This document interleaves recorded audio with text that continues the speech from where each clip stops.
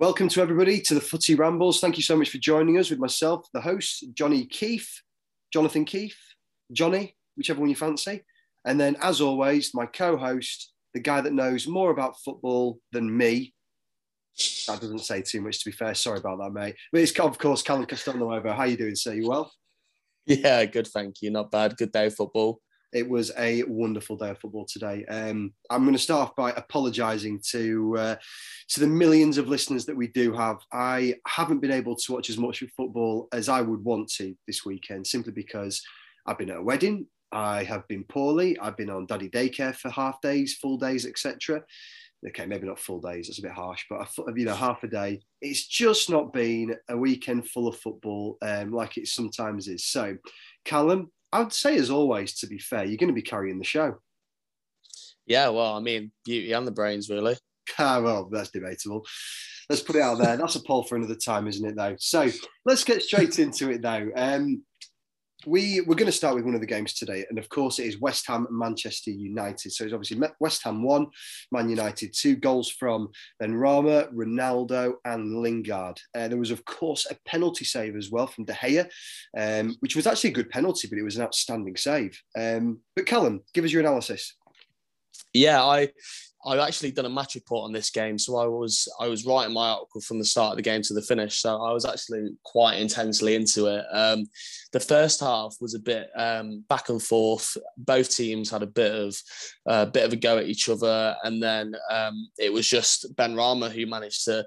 It was a big deflection, but he scored. It was going to the top right corner. It wrong-footed De Gea to the left corner, and it came from Bowen, the assist, because they were without Antonio, and you could kind of tell a bit, but Bowen was covering that middle part for Antonio, and he'd done well, caused a lot of problems. And yeah, West Ham scored the first goal, took the lead, and then 5 minutes later, who else but Cristiano Ronaldo to score? It was a good ball by Bruno. I must say, the shot that he initially had would have been a cheeky goal, but through Ronaldo's style, he put in his own deflection, didn't he? Which was it was a poacher's goal, quite simply. But you know what? The goals rack up for him for that reason. What I must say was disappointing was none of the defenders reacted to it whatsoever. No, well, that's the thing as well. I noticed that with his goal against Newcastle, he is the quickest reactor to anything like that. He was running to score the rebound in the Newcastle game before the Newcastle defenders even knew what was going on. So he's done it again. He was hot on his own rebound, and he scored. And that's 3 in 2 games and 4 in 3, including Europe. So he's on fire for United. And he should have had a penalty towards the end, which we'll get onto in a second. But that was that for the first half. It was quite even. I mean, Man United had 7 shots on target in the first half, which I think is the most shots on target for a Premier League team in one half, but they weren't leading, which I think is kind of telling towards their attacking prowess now, but they're still vulnerable. And I think they do lose a lot of midfield battles, which brings the other team on. Fred and McTominay today were back in the pivot, and West Ham could take advantage of that. But then the second half came around, and I said I was doing the match report, and I didn't have to report anything for quite a while. There was nothing going on until Yarmolenko came on, a few attacks for West Ham, and then Man United made their substitutions, brought on Sancho and Lingard, and then Matic came on, and I thought, Matic is a bit defensive. But it was for Fred, so it was kind of like for like. And then he set up Lingard in the 89th minute, let's have a quick appreciation post for that as well. Great goal. Didn't celebrate because he's got so much respect for them. They helped his career to be reignited, if you like. And I think it's fair to say a lot of people will have been surprised that he didn't move there permanently, myself included. But outstanding goal. Great goal. Yeah, great goal, worthy of winning a match as well. And he didn't want to celebrate, but Ronaldo and Fernandes were forcing him into the crowd.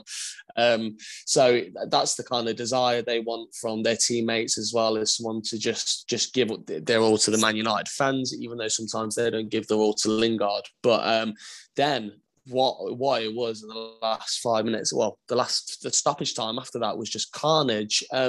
West Ham should have probably had a penalty before things kind of kicked into gear. I think Souček was fouled by Wan-Bissaka, and then it got given as a foul against Souček. So then it looked like Ronaldo was fouled by Kufal. It was a bit soft, but in the terms of a foul, it did look like a foul. So I'm not too sure if that was a definite foul, but I think that was the ref then going, okay, I've not given one, so I won't give the other. Yeah. And then Ronaldo flew past Kurt Zouma. Zouma puts his back hand into Ronaldo's back. So that's when Ronaldo starts falling, and then just slices across Ronaldo, doesn't touch the ball. As stonewall a penalty as I've ever seen in my life.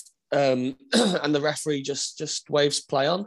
West Ham go up the other end. Yarmolenko puts a cross in. Shaw puts his hand out. Penalty. Might as well have been up there, you know. It was. It's definitely a penalty. Yeah, I mean, there was no arguments from Shaw because, well, quite frankly, it was not. That's the thing. It's to keep yourself balanced. It's not in a natural position, but at the same time, it was right out of his side. You know, he needs to take a bit of a leaf out of the Chelsea handbook by the sounds of it, where all the hands are behind the back when they're in the penalty box. And to be fair, one of those situations where it just needed to happen. But hey ho, and then like we say, the penalty decision went obviously to West Ham after a quick VAR check, and you just think to yourself, well, if the Kurt Zouma incident wasn't, you know, how was that not VAR checked? Well, exactly. It didn't even get checked by VAR. It didn't even sniff it, which for me is just outrageous because he didn't touch the ball in the slightest, and he just chopped Ronaldo. It was a few instances. I think there was a few instances where Man United could have had a penalty, and that was the most stonewall. But then, yeah, West Ham had their penalty, right? And I don't know if you watched this, but Mark Noble got subbed on to take the penalty. Got subbed on for Jared Bowen, I think it was. No, I didn't see that, but that's just hilarious. Yeah, so there you go. So Mark Noble wasn't on the pitch. They get a penalty in the 93rd, 4th minute, and then Mark Noble gets subbed on to take the penalty because he scored 10 in his last 10. So puts the ball down, steps up, misses the penalty. Lol. Anyway, there's nothing else to say. I mean, to be fair, like I say, it was probably quite. It was an easy height. I think that's the thing, yeah. Isn't it? It wasn't exactly Harry Kane-esque where he buries it into one of the corners or, you know, nothing like that. He made himself very obvious where he was going to stick the ball. And that's the thing, you know, De Gea was given that opportunity to then dive to that side. And it was so straightforward, to be fair. Whether he was relying on more power, I don't know. Thoughts? Well, I think it was just very England-esque of the bringing players on in the last minute, fresh with all the pressure in the world and not having even jogged. That's the only time he touched the ball during that whole game. And I don't think it's much of a coincidence that he scored 10 in 10 penalties and then missed the one that he's come on fresh for. He's 34 years old as well. Like he's retiring this season. Yeah. So just a bizarre decision. And Moyes defended it afterwards saying, look at his penalty record. But I just think like stick Declan Rice on it, or so this is what I was going to ask you. If you're the manager, what would you do in that situation? Would you have somebody out there who's an experienced striker, Declan Rice, club captain, etc. These days? Would you have him step up to take the penalty, knowing that the pressure of the captaincy is already on his shoulders, and therefore, you know, he needs to, you know, he should be able to deal with this type of pressure? Is what I'm getting at. Would you have left it as something like that instead? Yeah, definitely. Like there's no way those players have put their all into that game, and then you're just going to have Mark Noble come on and steal all the glory anyway, for one, and for two, just all that pressure on Mark Noble as well. It was just unnecessary. I would have definitely had one of the players on the pitch take it, whether it was Yarmolenko or Declan Rice or Jared Bowen. I think it undermines a lot of the players. Like, how bad can their penalties really be to have to do that? Yes. And then it's just ended up looking stupid anyway. Yeah, it's a fair point. I think Moyes is a great manager, and obviously the fact that they got to where they were last year. But I think, tactically he's probably gotten that one unfortunately wrong. But never mind. They will. I don't doubt that they're going to have a very good season. So anyway, we'll move on from there. That's probably one of the tougher games that they're going to have this year, especially with Ronaldo firing Man United. Let's move on. Liverpool Palace. So Liverpool 3. Palace 0. The goals coming from Sadio Mane in the 43rd, Salah in the 78th. I think that's definitely made a few fantasy football players, FPL players smile. Certainly myself, because I needed the points. And then Naby Keita in the 89th. So one assist, Virgil van Dijk. So what are we saying about the game? Wow. I mean, Naby Keita's goal was incredible, by the way. You need to look it up if you haven't seen it. It was an absolute pinger of a volley, just absolutely. So give you a minute. You are. So do you want me to give you a minute just watching that? Yeah. Yeah, please. It was a great goal. But the thing that struck me was Liverpool looked great again, of course. But so the Palace looked okay. They had the early chances. They could have had a penalty. Yeah. They looked okay. It was a 3-0 scoreline, but it was the typical kind of Liverpool 3-0 scoreline this season where they're just too good. Even though the team are quite... Yeah, and even though the other team are quite good, yeah, exactly. I expect Liverpool to be putting these teams away, and they did. But there was a miss of the season from Jota, and I don't quite know how he's missed it, but he's in my fantasy team and he's ruined my life. And ruined your score by the looks of it as well. Let's not kid ourselves. This week, you've not had a great one. Hold on, I've had the most points in all my leagues. You haven't checked the fantasy league recently either. Let's stick to what we're talking about. I'm just stating the point, We'll get back to that. We'll do a fantasy league podcast. I'll give you that. You've scored 55 and 68 now. It's just updated itself, and I'm on 67. I've had a reasonable one. Anyway, that's all right. Liverpool and Palace, crack on. Yeah, right, okay, yeah, and I think Raderveld was out of position for 2 of the Liverpool goals, so there was a few defensive errors for them, but I'm not too worried about Palace, and Liverpool look good. I just want to give a special shout out to James Milner, there was some stats shown that he was number 1 for the passes, number 1 most touches, most sprints in the pitch during the game. He had a lot of number 1 for I think there was some fitness stats and everything like that. He was number 1 for all of them, and I believe he's 36, and he was covering at right back for Trent Alexander-Arnold, and it's just an unbelievable pro, just a seasoned pro. And, you know, when you look at the lineup, neither Trent or Robertson started, and you think, okay, Tsimikas has played really well, so that's okay. But Milner at right back, is he going to get exposed by Zaha? No.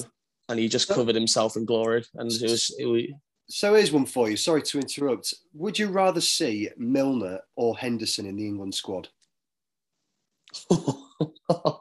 This is dangerous territory with Liverpool fan listeners. Well, they're both on the same team, aren't they? Ultimately, so but for me, it's a case of actually Milner he's so versatile. Now, don't get me wrong. He's played in so many different. He's almost like a modern day Phil Neville. Excuse me, where he can be any position. But for me, he's always been a great defensive midfielder. Now, I think the combination of, and you know, we are massively digressing here, but for me, I see James Milner doing, you know, so much more for a team than Henderson personally. Yeah, I mean, well, like for England though, I don't see Henderson ever starting an important game really for us. I see him coming on and seeing it out like he did during the Euros. But it would be the same for Milner. I think he would just be around to cover positions, right back, midfield, and bits like that. You're quite right, but I think he's got a bit more about him. We've just been talking about his stats and things like that, and for me, there's just a bit more about him. But anyway, that's a conversation topic for another time. Let's move on very briefly to Villa versus Everton. So I think it's fair to say it was an unexpected scoreline, but at the same time, one that absolutely throws it open, doesn't it? So I'll tell you where the goals came from. Matthew Cash in the 66th. Then Lucas Digne got the only goal for Everton. Unfortunately, it was an own goal. And then Leon Bailey, who had a relatively good game as well, got his goal in the 75th. 2 assists, one from Douglas Luiz and one from Danny Ings. Obviously, Danny Ings there showing his worth as the guy that's coming in from for quite big money. I think it's fair to say within the Villa camp. So, what are your thoughts on this game? How did it look? I watched it, and there's a few points that are very important. Everton had a lot of injuries. They already had Calvert-Lewin out, and then yesterday they lost Pickford, Richarlison, and Seamus Coleman, which was a struggle at right back for them because they're already struggling at right back. If my uncles are listening, Everton season ticket holders, I did tell them they should sign Matty Cash from Forest a few years ago. They laughed at me, and he scored his first goal in Villa colours in the 66th minute. It was a great goal, and I'm so proud to have seen him score his first Premier League goal and really really happy for him because that's what he wanted, Premier League football. And he started off the scoring. And what you need to know here is Leon Bailey came on. He played 21 minutes of football. He came on around the 60-minute mark. He came on. He got the assist for Dini's own goal. So it was his corner that Dini headed him. And then he scored. And then he got booked for taking his top off. And then he went off injured. So he came on, 20 minutes, goal, assist, and a yellow card. And that was it. I mean, there's levels of efficiency, isn't there? Let's be honest. Real levels, and he's a cult hero now. I've got some Villa fans on my Twitter, and they absolutely loved him, and he looked incredible. Like, he changed the game, and the assist from Ings as well.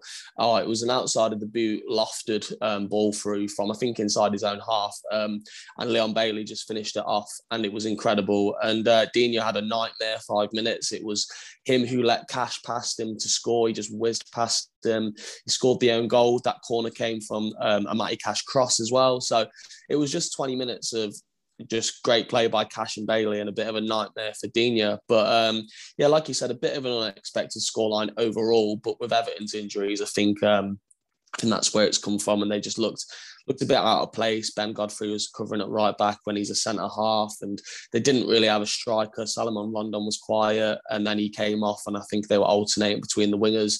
So I'm sure they'll come back to strength after they've got their full roster.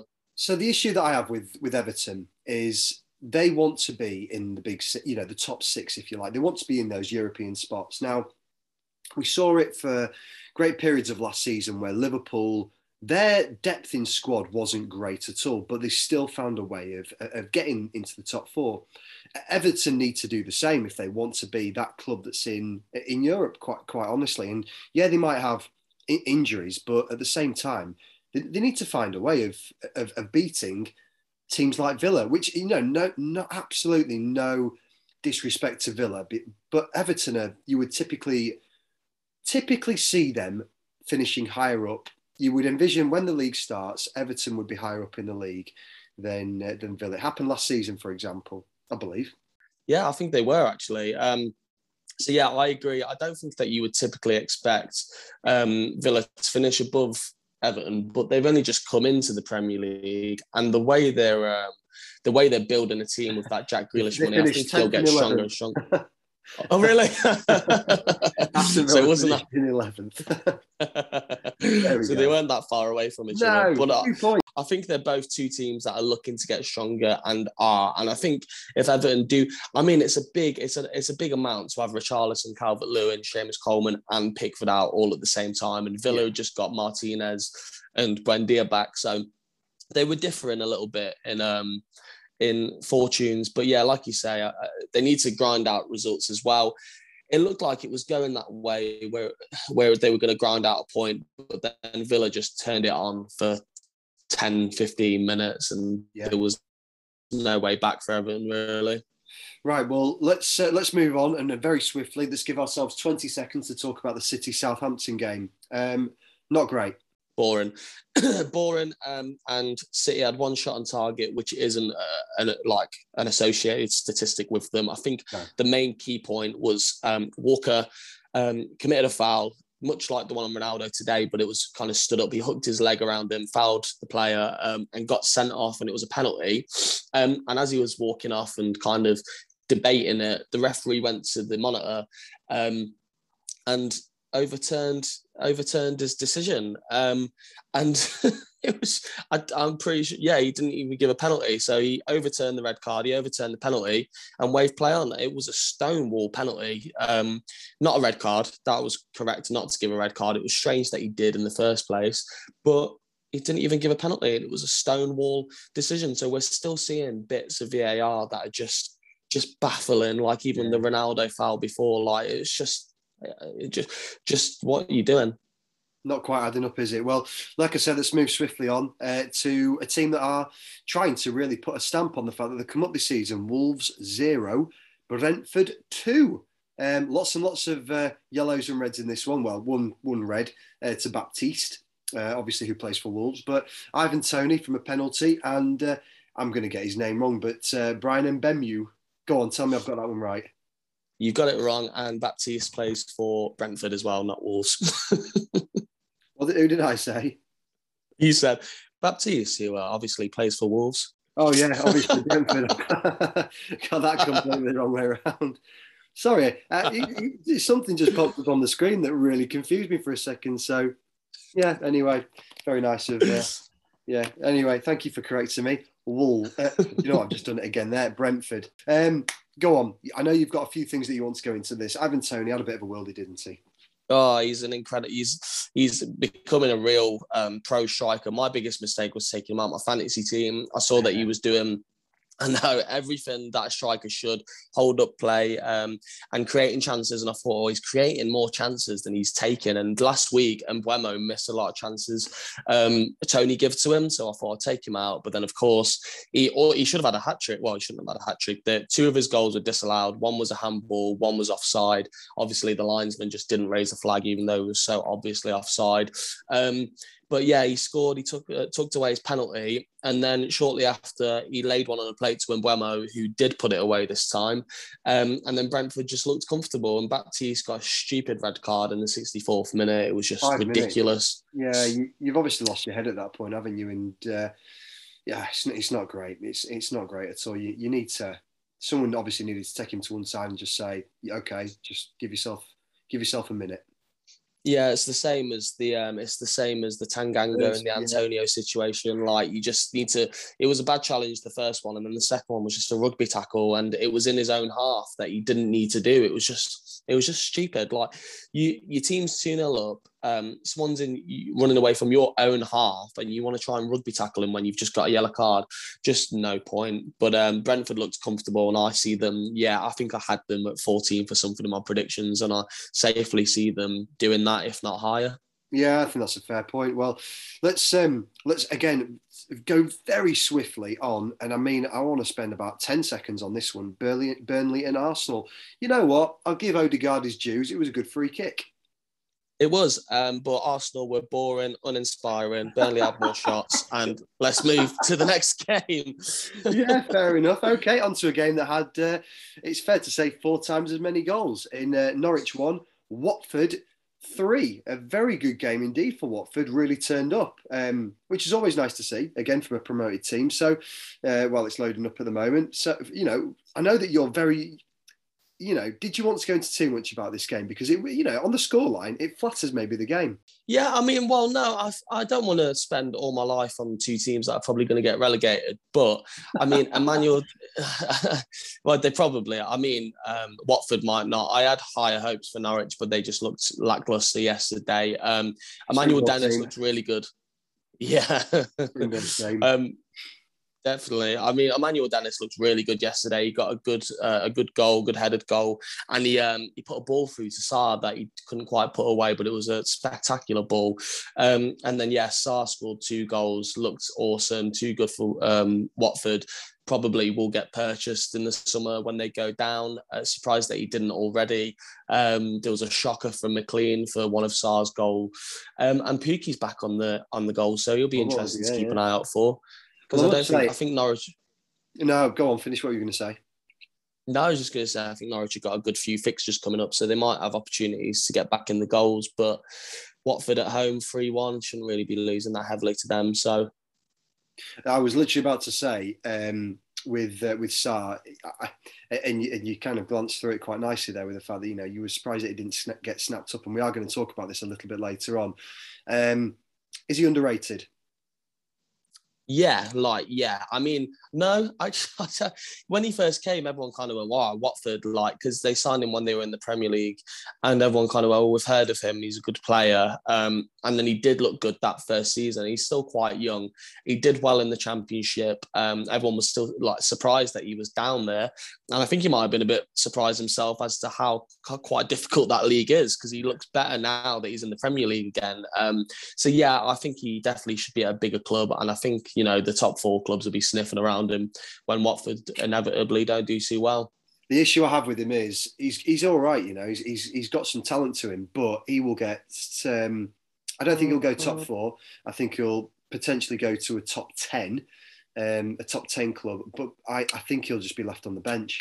I think he'll be forgotten about. I think he'll be one of those players that, unless he has an absolute worldie of a season, which again, is he in the right team for it?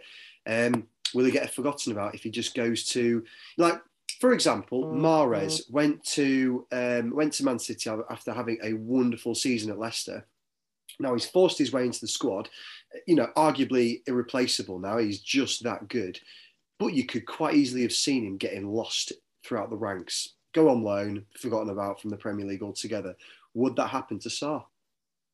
It's a good point. Yeah, I was thinking about this with Mahrez. I sometimes think, could your career have been a lot better? But I remember after they won the league, Leicester, Mahrez started to slow down a lot in that Leicester team. And if he hadn't gone to Man City, it might have slowed down even more. So it's hard to cover when you haven't got the facts in front of you. Things might go differently for players. But I mean, if you put Sarr into Man City, and give him 60 minutes. I mean, they were shocking this weekend, but if he had 60 minutes in a Man City team against Norwich at home, he's probably going to score a hat-trick and look amazing.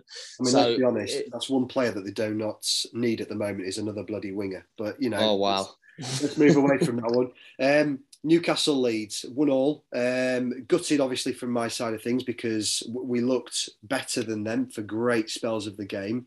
And it was a very, very interesting goal from Rafinha. I did see it, and I saw St. Maximum's goal as well. And to be fair, two great goals, two great players. How they've not been, how St. Maximum, because he's been in the Premier League longer than Rafinha, how he's not been snapped up by I'm going to probably disrespect a few people, a bigger club than Newcastle. It is surprising. One of those players you do expect to go somewhere, whether that was overseas to a big club or for one of our big clubs to got him. But it was a great game. Assists from Joel Linton and Patrick Bamford. So all in all, not bad. Yeah, I enjoyed the game. It was Friday. I got a few beers out. I've just finished work. So I was happy to sit down and watch it. And yeah, I mean, St. Maximin and Rafinha just ran the show. Two of the best wingers outside of the top six. Sam Maximin is absolutely incredible. When that Newcastle team looks like it's not going to be doing anything, he just creates something out of nothing. That his goal was almost like the Aguero goal against QPR. It was just pass player.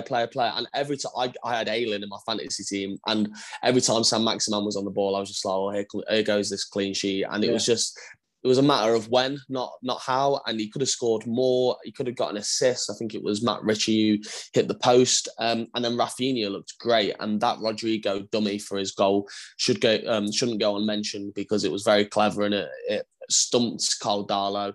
And Rafinha just looked, big time. And Rafinha just looked awesome on the ball. Every time he got the ball, cutting in on that left. He took it around a few players as well. He probably should have released it a bit quicker, but that'll come as well. And Rafinha and Sam Maximin, both still young and both have got a lot of room to improve. And I think they'll both get snapped up by big clubs in the future. Yeah, I totally agree. I think the only thing that I've got that's a bit of an issue with Leeds at the moment is we get stumped when, and I'm not saying that Newcastle did, but when teams park the bus, we really do struggle. Patrick Bamford, can't slag him off at all. He's a great goal scorer and obviously proved his worth in the Premier League last year with 17 goals. But we need another striker to really challenge him, make him better in that squad because, I think there's a level of, I'm not going to say laziness to his game at times, but because he's such a good player, but we need somebody else that's just another focal point in the team, another great striker to be able to just, get balls over to him for. But anyway, we need to move on. Spurs, well, this is the last game of today, wasn't it? Spurs 0, Chelsea 3. Great game from Chelsea, efficient, clinical. It should have been 6 or 7, quite honestly. The amount of chances that Chelsea had, Spurs were just appalling once again. Tactics not working. Goals from Thiago Silva and N'Golo Kante. And Rudiger. Here's one for you, though.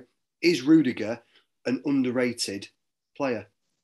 Oh, absolutely. He's a European champion. He's their whole defence it's not even underrated. I think everyone knows how good their team is now. And I think I saw the first half, it was very lacklustre from Chelsea, and Spurs came out straight on the attack, straight on the press. And I kind of thought, well, is this what teams are doing now against Chelsea? Are they looking to just press them and see what they can do and push them back rather than let them have the ball. Because I saw Aston Villa do it the other week, and Aston Villa lost 3-0 to Chelsea, so it was the same scoreline. And I think that's Chelsea's kind of way of just clicking their fingers in the second half, and they just absolutely mauled them. And Spurs looked like they'd given up towards the end, but Chelsea looks quality. They're winning the league. I said it from the start. They're winning the league. I wouldn't be surprised if they won the Champions League. They're just a complete team, and even Lukaku didn't get on the score sheet today. It was Silva, Kante, and Rudiger, which are just not players you'd expect to score. They had Werner come off the bench. They could afford to take Mount and Havertz off, who just weren't having that much of a good game, to bring on the likes of Werner. Do you know what I mean? And keep Lukaku on. They've just got a lot of depth. And yeah, they're just the best team in the league for me. The other game today was Brighton-Leicester, which was 2-1 to Brighton, by the way, but we didn't watch that. Neither of us did. No. So I just wanted to say how surprising it is that Brighton are doing so well and how poor Leicester are doing. That's what I've got to say on that game. They've really followed on from last year, it's fair to say. They're currently sitting fourth for Brighton. On 12 points. I mean, they're only 1 point behind United, Liverpool and Chelsea. Albeit the goal difference is significantly different. But they're really having a good time at the moment. So Chelsea on 11 goals, Liverpool on 11 as well, United on 9, and then City, who sit in 5th, obviously with that draw not helping them, they have 10 as well. I mean, when City turn it on, they turn it on, undeniably so. But Chelsea and Liverpool and United, arguably, they're efficient teams, and they're just winning games at the moment. Okay, Young Boys is a bit of a different, but in the Premier League, it's working. Yeah, definitely. I think Liverpool have had the easier run of fixtures between them and Chelsea. So I think Chelsea have got City next week. So we'll really see what the two teams are made out of then. Chelsea will win that game. Yeah, I think so as well. I think they'll win that game. And I think it'll be a bit of a stalemate until the second half, like the last few games have been for Chelsea. But it was just signified for me when Chelsea went to Anfield and had to play with 10 men for a whole half and they couldn't get broken down. I just think Chelsea have got it. I mean, I had Liverpool at 4th to start the season. Maybe they might jump up to 3rd or 2nd, but I just see Chelsea winning the league and maybe more. Do you know what? I've tipped United to win the league just because I think they've just about got enough. And I think, with the players that they've got, they're one of the best goal scorers in the history of the game. Well, technically the best goal scorer in the history of the game. He will, I think he's going to do some serious damage. If we're yet to really see what they're like against a top 6 team or a top 4 team. So I think that'll be an interesting one. But let's move on to another subject matter. And this is one for the listeners. We wanted people to rank the wingers outside the top 6. We've got 4 wingers for you. And Callum, I want to throw this one at you. We've got Rafinha, obviously at Leeds, Saint-Maximin. I've just said the same name twice there, never mind. Saint-Maximin, third time lucky, who plays obviously for Newcastle, the two of them had great weeks this week. Traore, of course, for Wolves, and Sarr at Watford. Who is the best winger out of that bunch? Because they're all fantastic wingers. They prove themselves so well. They are, yeah. I think I can give a top 4 in order, and I think I've got reason for it as well. So I'm going to put Sarr at the bottom just because of that kind of. I need to see more from him, but I think he is incredible, and he's outdoing Watford. We've discussed him. He's had his championship time, which wasn't so impressive, but he's looking good again in the Premier League. He's got a bit of everything. And then I'd have Traore at 3rd based on his end products. When he got the ball the other day against Brentford, every time he got the ball, it looked like something was going to happen. It's kind of like that Saint-Maximin thing where you think something's going to happen. He's opening the game up. He's going to lace one off, and then he'll just put a cross in that goes over everyone's head, or he'll miss kick it and he'll go out for a goal kick. He's just not got the end product. And for years, we've been saying he's got everything. That end product will come, and it's still not come, but he's still one that makes something happen in the game for Wolves. Second, I'd have, and it's quite close, but I'd have Rafinha. I think he's got everything. He's got everything that he needs. He's got pace, he's got agility, he knows where the goal is, he can lay players off, he makes things happen all the time. But Saint-Maximin for me has all that but there's an inevitability to Saint-Maximin. You just know that he's going to influence the game no matter what. Like, even if Newcastle are doing poorly, he'll score a goal, he'll lay off an assist, he'll get something. And he did that. He scored. He was involved in the goal that Newcastle scored against United, even though they got beat badly. He scored that goal against Leeds. He will be involved in almost everything that Newcastle do. And I think he's one of the best wingers in the league, and he definitely deserves to be looked at by the likes of Liverpool, City, Chelsea and Man United, really. I do think, if I'm being honest, that if Liverpool were to get rid of Salah, the cheap option for them would be to go for him, to tell you the truth. Salah would be absolutely, we're going to make some money on him if he was to go to Madrid, Barcelona. You can see him going away from the Premier League and just trying his craft somewhere else. But I do think that would be a cheaper. Why bother? I mean, they've been linked with Mbappe for a while, of Liverpool. Whether that's going to happen, I don't think. Well, nobody knows, but it feels like it could do. But I think that's pretty certain to go. He's pretty certain to go to Real Madrid. Which other wingers would you really look at? Saint-Maximin knows the Premier League. Yes, he's not the big name, but he's a big fish in a small pond when it comes to the players at Newcastle. Yeah, definitely. I mean, I think he's the best one out there. And imagine if Mane and Salah started to move on early 30s and started to look a bit lackluster, and then you just brought in Rafinha and Saint-Maximin. Your strikers. Let's not talk about Rafinha in the same sentence as moving away from Leeds. All right, it's inevitable, because the only thing that keeps, I think, a lot of players at Leeds is the fact that they've got such an amazing style of football these days, and also a world-class coach. Yeah, and I think that's something Newcastle are crying out for as well, that style of play. I think I saw a few interviews from them on the Friday Night Football, and they were saying they like kind of expect to be in that bottom half. They don't expect to be fighting for Europe, but they just want to watch entertaining, exciting football, and they're not getting that with Steve Bruce. So if they did get a manager that was exciting, Bielsa, Saint-Maximin would thrive. But put Saint-Maximin in a big team with big players and a manager that can do that as well, then he'll be one of the best players in the league, I think.